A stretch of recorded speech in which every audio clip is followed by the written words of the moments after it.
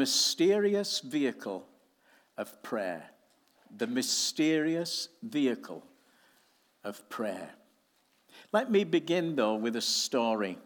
Late one afternoon, a pilot in one of the main U.S. airlines was circling his destination airport in bad weather, trying to land.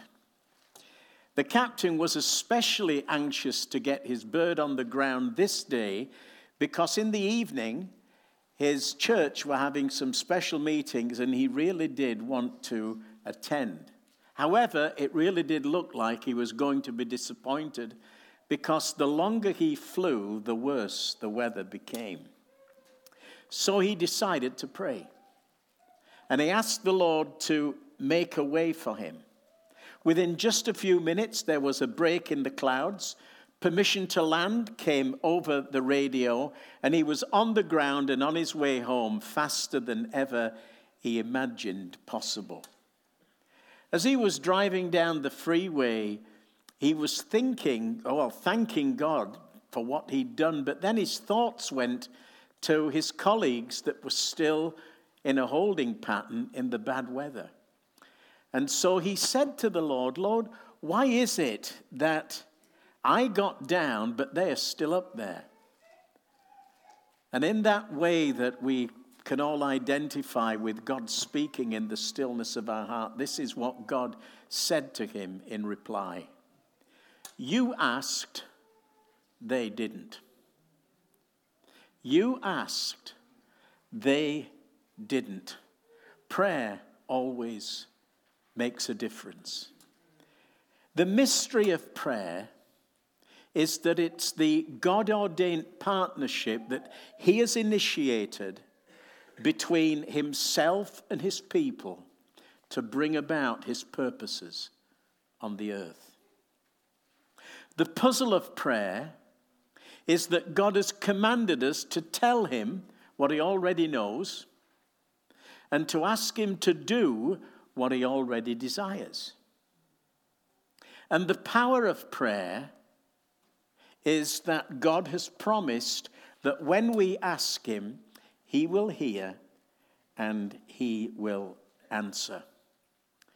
When we pray, something always happens. Why don't we say that together? When we pray, something always happens. And through prayer, circumstances are changed, hearts are softened, evil is thwarted, wickedness is foiled, history is shaped, and breakthroughs come about.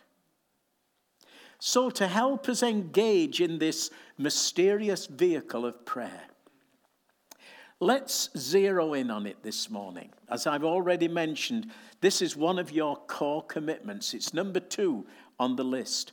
And in order to help us understand some of the principles of prayer that are in the Bible, I want us to turn to a familiar story in the Old Testament.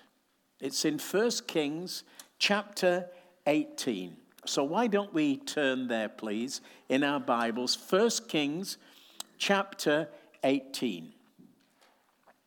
We're going to pick the story up in verse 41. But before we get there, let me explain what's happened immediately before. For 3 years, God has shut up the heavens over Israel because of the way Ahab and Jezebel have led the nation astray. From verse 20 to verse 40, we read that thrilling account, one of the most dynamic passages in the whole Old Testament, of Elijah on Mount Carmel. There stands the champion of God right in the very nerve center of Baal worship.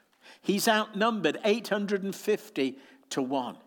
But he stands there in defiant faith and sees God sent fire from heaven in response to his request. Then under that same anointing, he slays all the prophets of Baal in a gory cleansing of the land. And that's usually where most of us stop. We are very familiar with that power struggle on Mount Carmel when one man of God defeats 850 false prophets. But actually, the story goes on. And the next 6 verses, or 7 verses, verses 41 through 46, are equally important. In fact, they are probably more important than what's gone before. In verses 20 to 40, what Elijah does, he does in public. But in verses 41 to 46, he moves to working privately. Never mistake prominence for significance. It doesn't have to be up front and center, the most important things we do. Often that happens behind the scenes. And right here is a great example of that. So why don't we read this together, and it will be up on the screen behind me if you prefer to follow on in that context. Then Elijah said to Ahab, go get, I'm reading, by the way, from the New Living Translation. That's something that warms my wife's heart, by the way. My preferred version is the ESV. Val's preferred version is the NLT because it speaks more in the heart language. And if ever I use the NLT publicly, she sees it as a little victory. So there we are. This morning we are using the New Living Translation, especially for my lovely wife. Then Elijah said to Ahab, go get something to eat and drink, for I hear a mighty rainstorm coming. So Ahab went to eat and drink, but Elijah climbed to the top of Mount Carmel and bowed low to the ground and prayed with his face between his knees. Then he said to his servant, go and look out towards the sea. The servant went and looked and returned to Elijah and said, I don't see anything. 7 times Elijah told him to go and look. Finally, the 7th time, his servant told him, I saw a little cloud about the size of a man's hand rising up from the sea. Then Elijah shouted, hurry to Ahab and tell him, climb into your chariot and go back home. If you don't hurry, the rain will stop you. And soon the sky was black with clouds. A heavy wind brought a terrific rainstorm, and Ahab left quickly for Jezreel. Then the Lord gave special strength to Elijah. He tucked his cloak into his belt and ran ahead of Ahab's chariot all the way to the entrance of Jezreel. Okay, there are a number of details here that speak to us 3 millennia later. And they instruct us in the principles of prayer. Look at verse 42. It says, Elijah climbed to the top of Carmel. This focuses on the commitment to prayer. The commitment to prayer. Elijah has just experienced the high point of his ministry, and probably one of the high points in the whole history of Israel. Watched by the king and thousands of spectators, he asks God to come in power. And immediately the Lord answers him. Fire falls from heaven. It consumes the sacrifice. It consumes the altar. And it evaporates all the water that the prophet has put there just to make God's task even more apparently difficult, but with dramatic effect.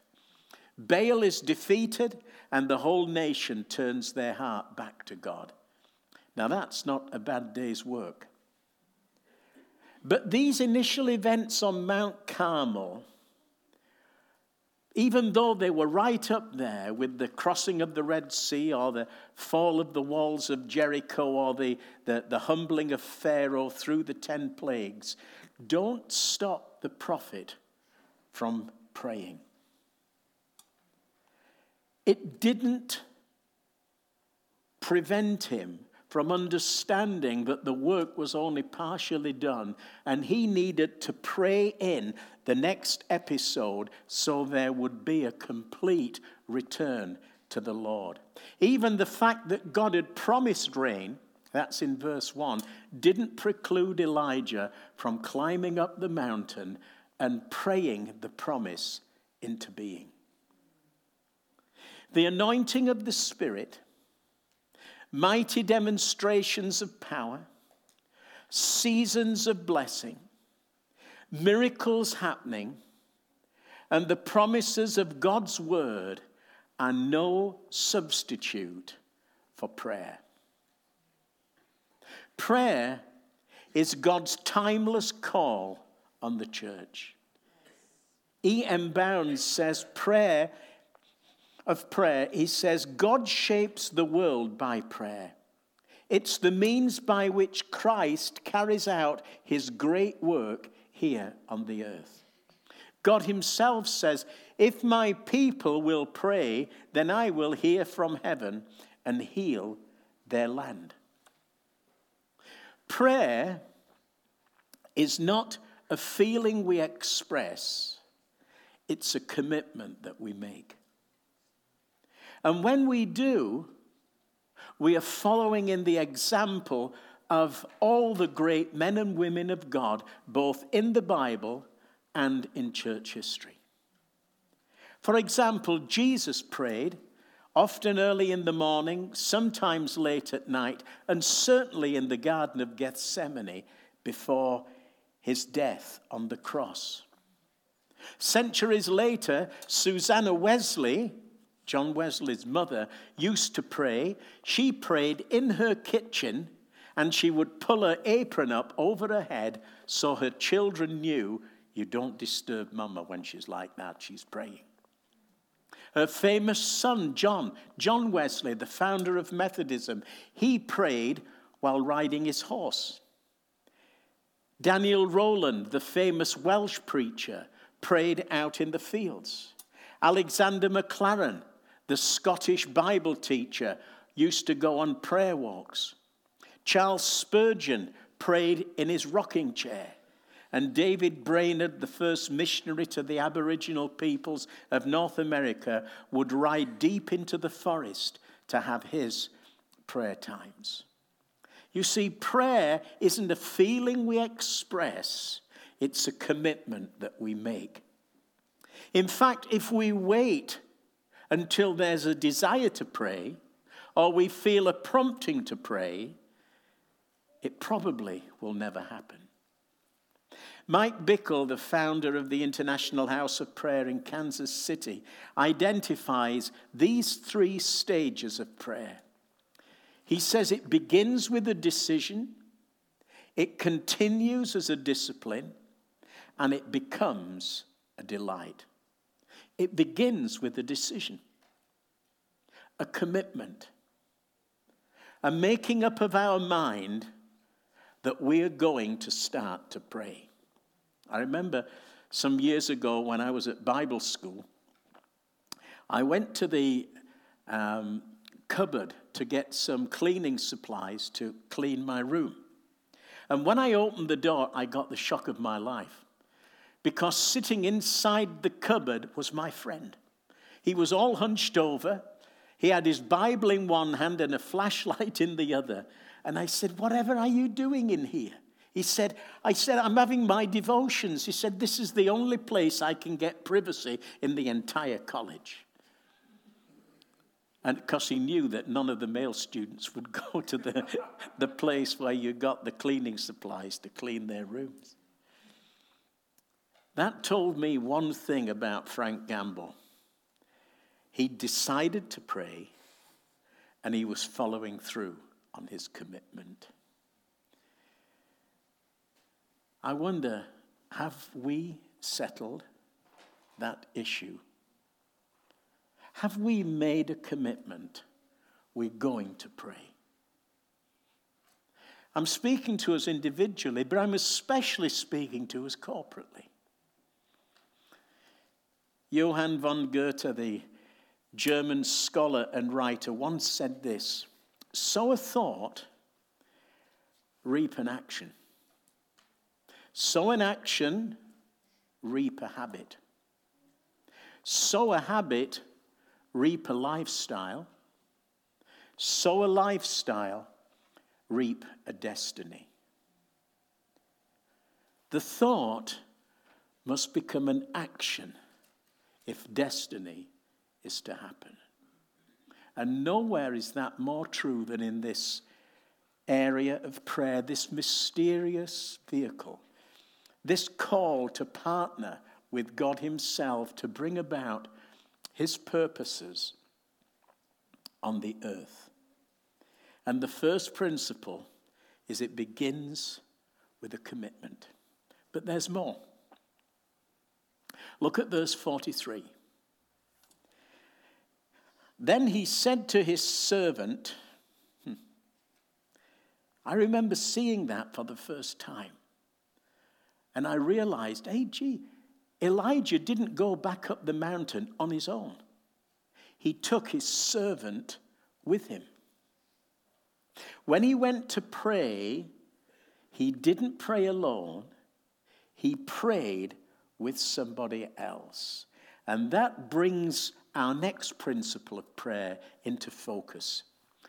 The plurality of prayer. Let's see if we can say that better than I just did. The plurality of prayer. An old African proverb says, run alone and you can run fast.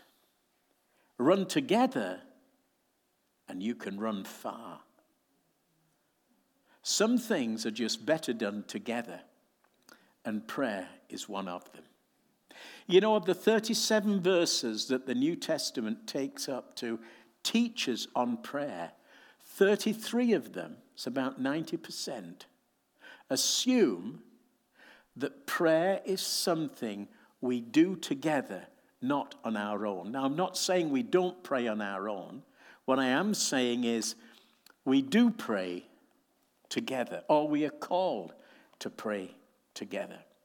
Let me give you some examples. In Luke 4, when Jesus said, when you pray, say, Our Father who art in heaven, the you there, when you pray, is plural. In the Sermon on the Mount, when Jesus tells his disciples, ask and it will be given you, seek and you will find, knock and the door will be opened to you, the verbs are plural. Ask, seek, find. And the you in that great promise of Jesus in John 14, verse 13, whatever you ask in my name, that will I do. That too is plural. Whatever you plural ask in my name, that will I do. The same pattern emerges throughout the book of Acts. Before the Holy Spirit falls in Acts chapter 2, we are told that there were 120 men and women who were all together in one place, praying for the promise of the Father to be fulfilled. They prayed together. The church in Jerusalem devoted themselves, it says in Acts 2, 42 and 44, to the apostles' doctrine, to the breaking of bread, to fellowship, and to prayer. And they did it together. When the Sanhedrin threatened the apostles and told them if they continued preaching in the name of Jesus, they were going to kill them, the whole church, plural, came together and prayed with such power that the room where they were shook. The night before Peter's execution, the church came together and prayed for his deliverance. And as a result, angels were dispatched, chains were broken, guards were put to sleep, and cell doors and prison gates opened of their own accord. And against all the odds, when it looked totally impossible, God's servant was set free. And so it goes on. 90% of the teaching on prayer assumes it's happening corporately. There's a reason for that. Prayer is synergistic. Now, by that I mean 100 people praying together are more effective than 100 people praying on their own. Let me illustrate this with a story. The 44-meter long Broughton Suspension Bridge was just outside Manchester in England, was considered to be one of the strongest in the country. It was built in 1826 and it stood strong and firm for 5 years. But on the night of April the 12th, 1831, a detachment of 74 soldiers from the 60th Rifle Corps, marching 4 abreast, started over it. And immediately, the men began to feel the bridge swaying under the rhythm of their marching. Well, they liked that. And so they started to whistle a marching tune.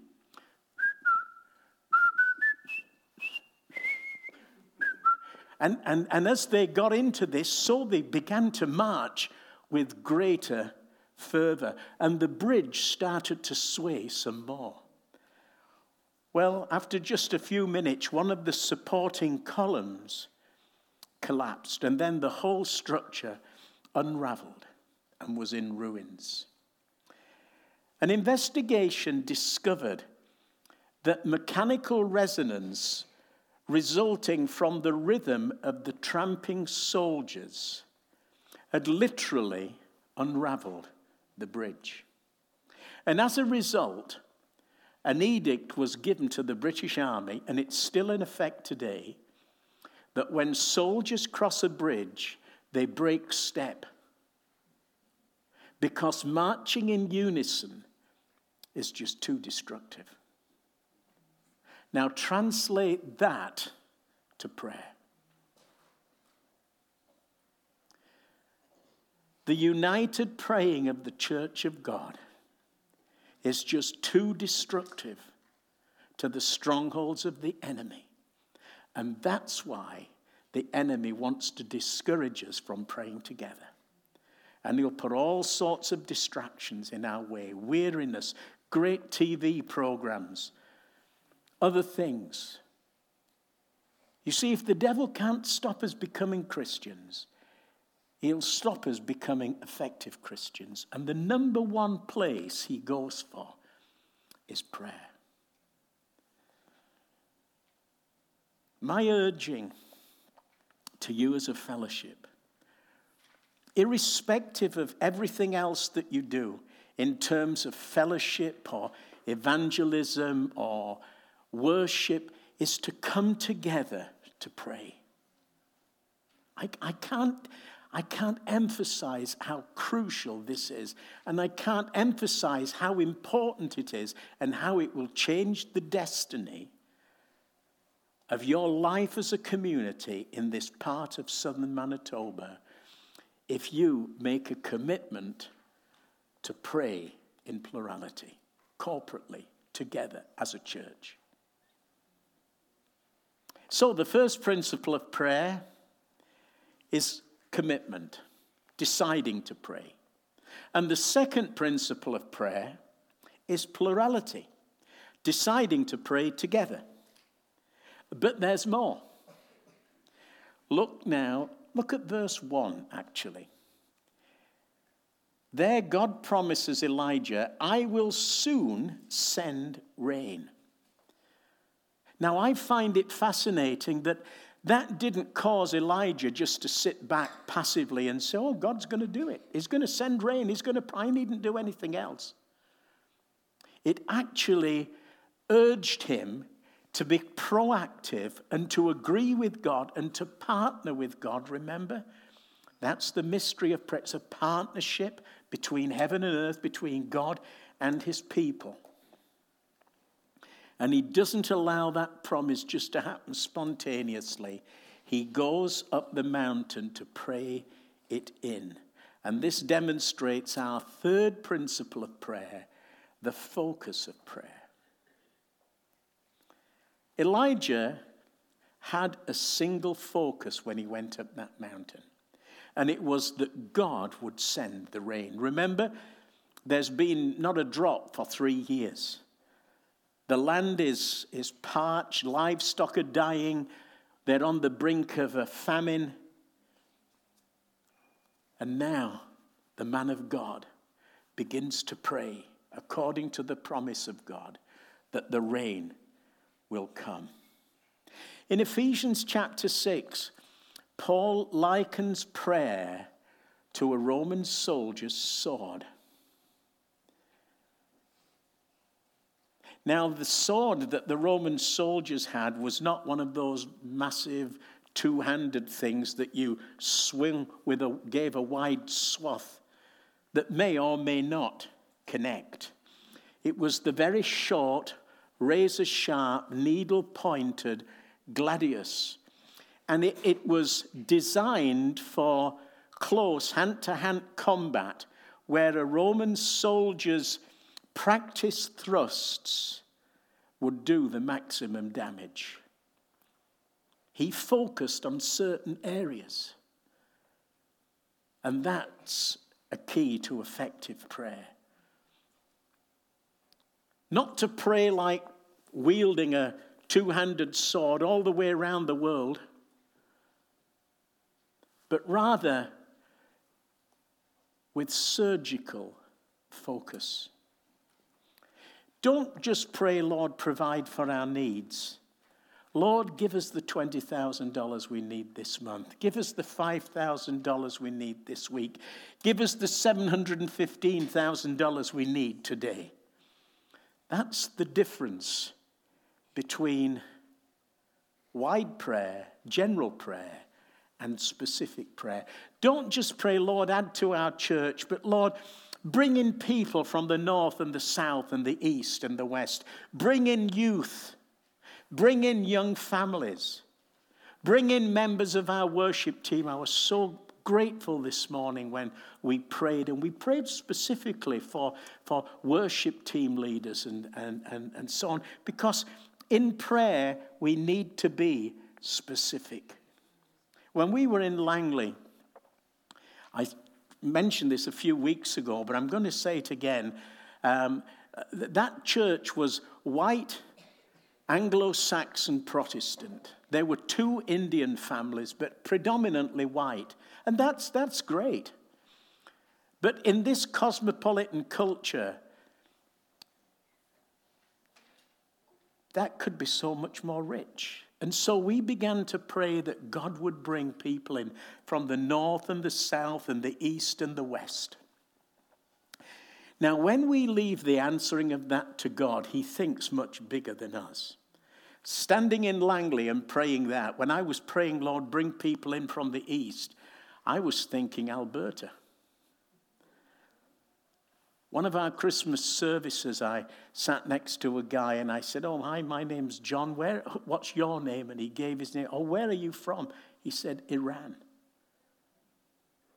And I thought, when I think east, I think Alberta. When God thinks east, he thinks Iran. He thinks Iraq. He thinks Israel. He thinks Nigeria. He thinks South Africa. He thinks so much bigger than we do. When I said bring them in from the south, I was meaning maybe Washington State. God's thinking Mexico. He's thinking Brazil. He's thinking Chile. And when we visited there at the beginning of this month, it was a thrill to see 22 different nations represented, and the whole color of the church changed in answer to specific prayers. We also specifically prayed, Lord, bring in the missing demographic. They had no young people. And yet there was a university 10 minutes away. Give us an inroad into the university. Well, the details would take too long to explain. Long story short is God made a connection. And when we left, there were 2 rows of young people in, specifically in answer to our prayers. See, when we pray, something always happens. We're never just whistling in the dark. We're never just talking to the air or talking to ourselves. It's this mysterious vehicle, this partnership between heaven and earth that God has ordained that we engage in. So it's better with a commitment, with a partner, plurality, and with a focus. When Jesus said, "Whatsoever you ask in my name, this will I do," he was telling us to be specific, to be focused, to be surgical. You know, prayer is like a sniper's rifle that always hits the bullseye. It's not like a blunderbuss, you know, those early shotguns that they used to carry on top of the stagecoaches that went up and down England. You know, if they were attacked, the driver would pull the trigger and there'd be a great bang and a great belch of smoke, but nothing ever got hit. And sometimes our praying can be like that. Let's be specific. Let's be focused. Let's be surgical in our prayers. Howie Hendricks, the former professor of hermeneutics at Dallas Theological Seminary, used to say about prayer, we need to guard against the slimy ooze of indefiniteness. Be focused. Can I add two more riders to this, two more truths? As well as being focused, can I urge us to be bold when we pray? When Jesus said to Bartimaeus, "What do you want me to do for you?" the blind man could have asked for a better begging spot, or he could have asked for a generous gift of alms. But he went for broke. He shot for the moon. He asked for his sight. And that's what he received. If his trajectory would have been lower, that's what he would have received. But because he prayed a bold prayer, made a bold request, he got his eyesight back. So when we are asking God in prayer, let's not limit it to what we imagine is possible or what we think is probably going to happen. Let's ask God for big things. See, as David Jeremiah says, when God's in the picture, everything changes. And what's huge to us is small potatoes to him.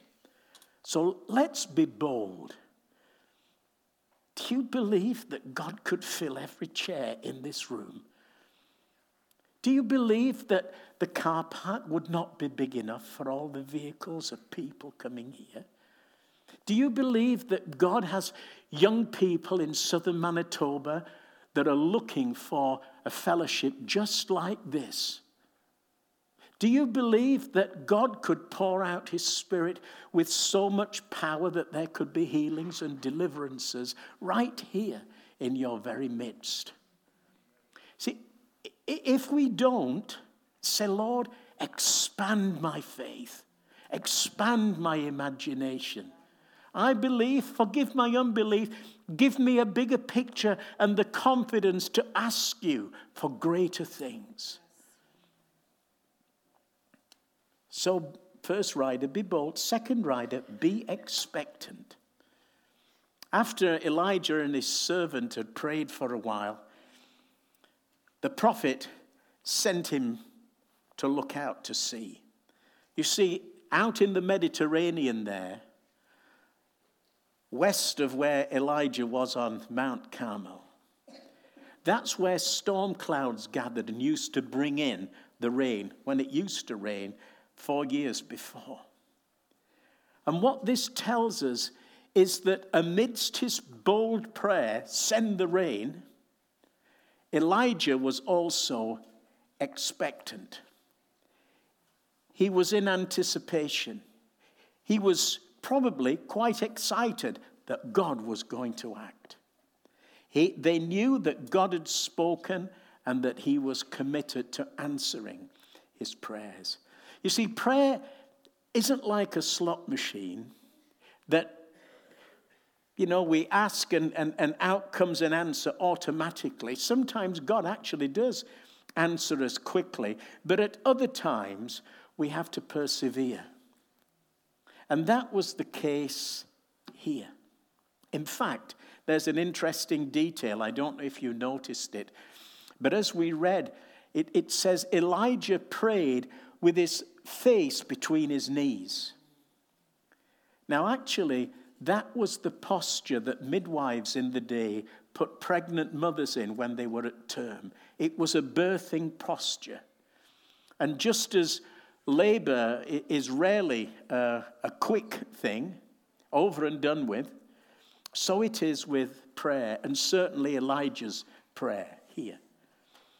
He had to send his servant back time after time after time, and rather than being discouraged, Elijah was enlivened to press on with the battle. That brings us to our fourth principle of prayer: persistence. Okay, what was the first principle?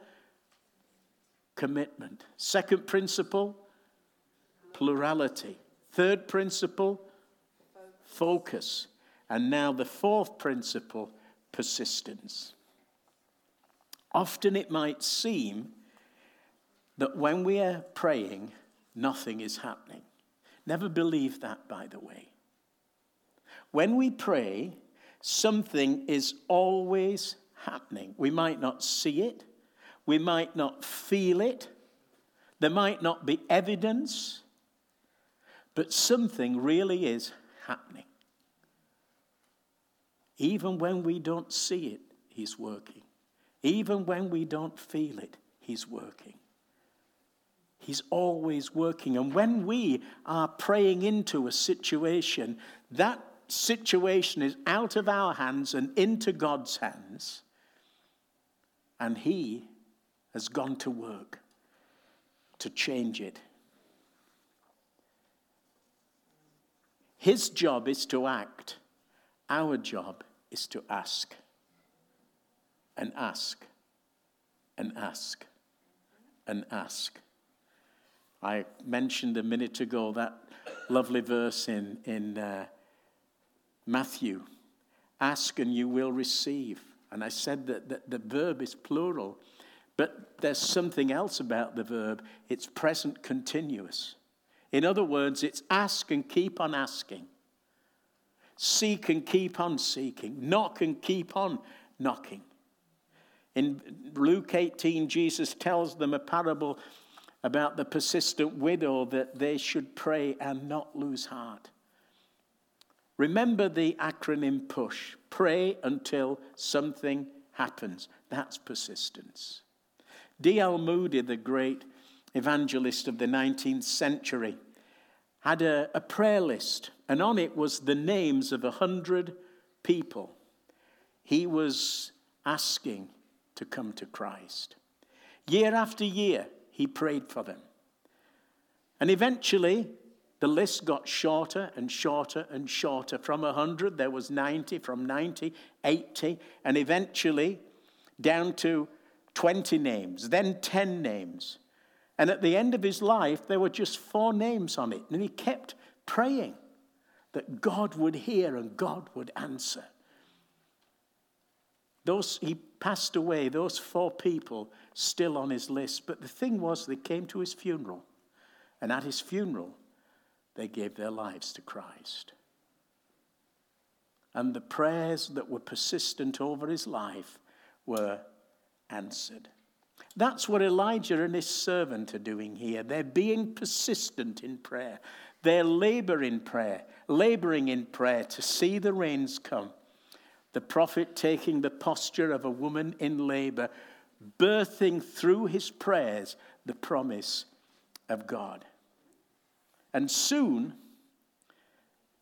the servant sees a cloud the size of a man's hand, just a small beginning. But eventually, the sky was black with clouds, it says, verse 45, and a heavy wind brought a terrific rainstorm. That leads us to the 5th and final thing that I'll mention but not unpack: the breakthrough of prayer. Commitment, plurality, focus, persistence, breakthrough. Commitment, plurality, focus, persistence, breakthrough. In a moment, the drought broke, the famine ended, livestock was replenished, people survived, the land's brought into blessing, people turned back to the Lord because Elijah went up the mountain a second time. When we pray, something always happens. Val, why don't you come up? Is there a microphone that we could use, please? Thank you. Because having had the theory, now we're going to have the practice just for a few minutes. Yes. All right, we're going to pray with the person next to us or the person behind us or whatever. Just a little group, let's say no more than 4. Okay, so if you need to move, let's do that now. Don't let it take time, just quickly, or if you're ready to pray with someone beside you, next to you, in front of you, behind you. All right? And we're going to go so that the word that we've heard becomes flesh inside us. We are going to do what we've heard. All right? So, let's all pray first for our pastor. God has the man of his choice for this church. And so we're going to ask and keep on asking that he will bring him to us. So let's pray, all of us together. So we're going to pray corporately for the pastor, the pastoral couple that God has to lead us on into his purposes. All right, so I'm going to say 1, 2, 3, go in a moment. Let's be afraid of our own voices or the voices of the people behind. Let's just go for it. Call out to the Lord for our pastor, all right? So 1, 2, 3, go. Thank you, Lord. Thank you, Lord. We just trust you.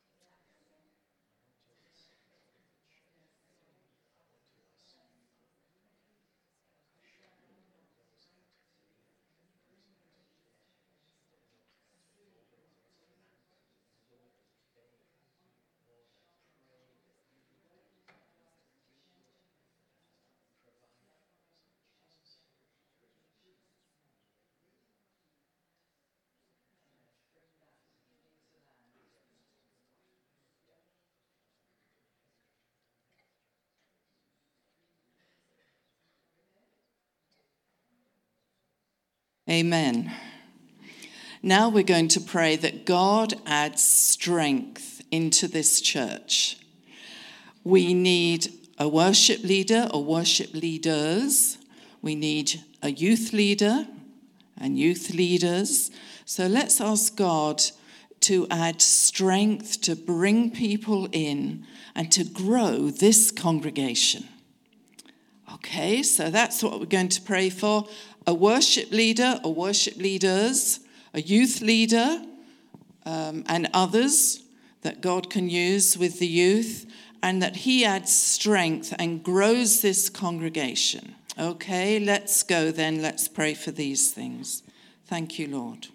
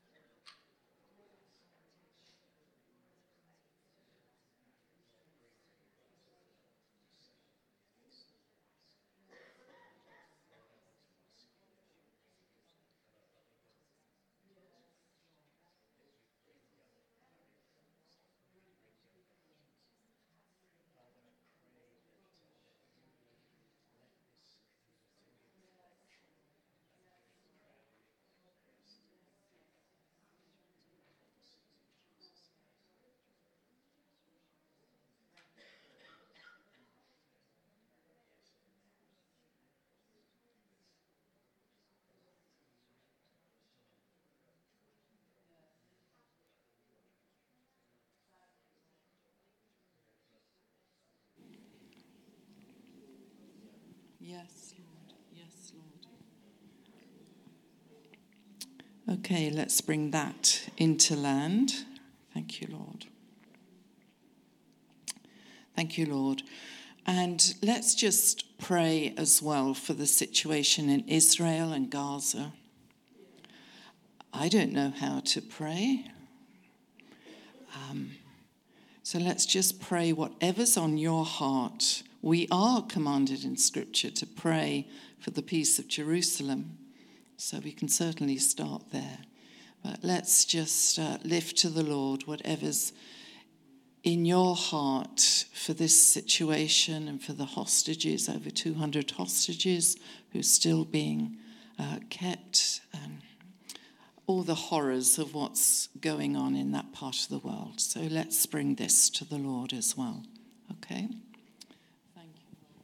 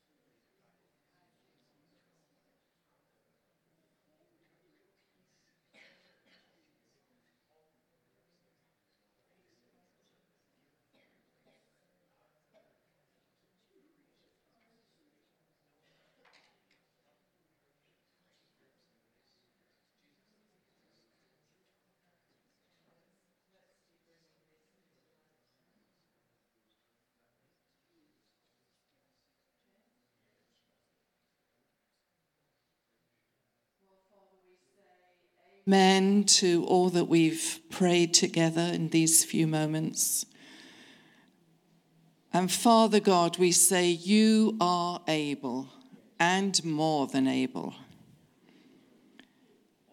to accomplish your will in and on the earth in these days, and to accomplish your will here in Landmark, to accomplish your wonderful will here in this church, in this community of faith. And we say, come, Lord Jesus. Come, Lord Jesus. Glorify yourself, be lifted up, and establish your purposes right here in this community of faith. We bless you together. And Father, we're going to keep calling out to you. We're going to ask and keep on asking. We're going to knock and keep on knocking, and seek and keep on looking for your wonderful will and purposes to be established for your glory, Lord. And we bless you, Father, in the name of Jesus. Amen.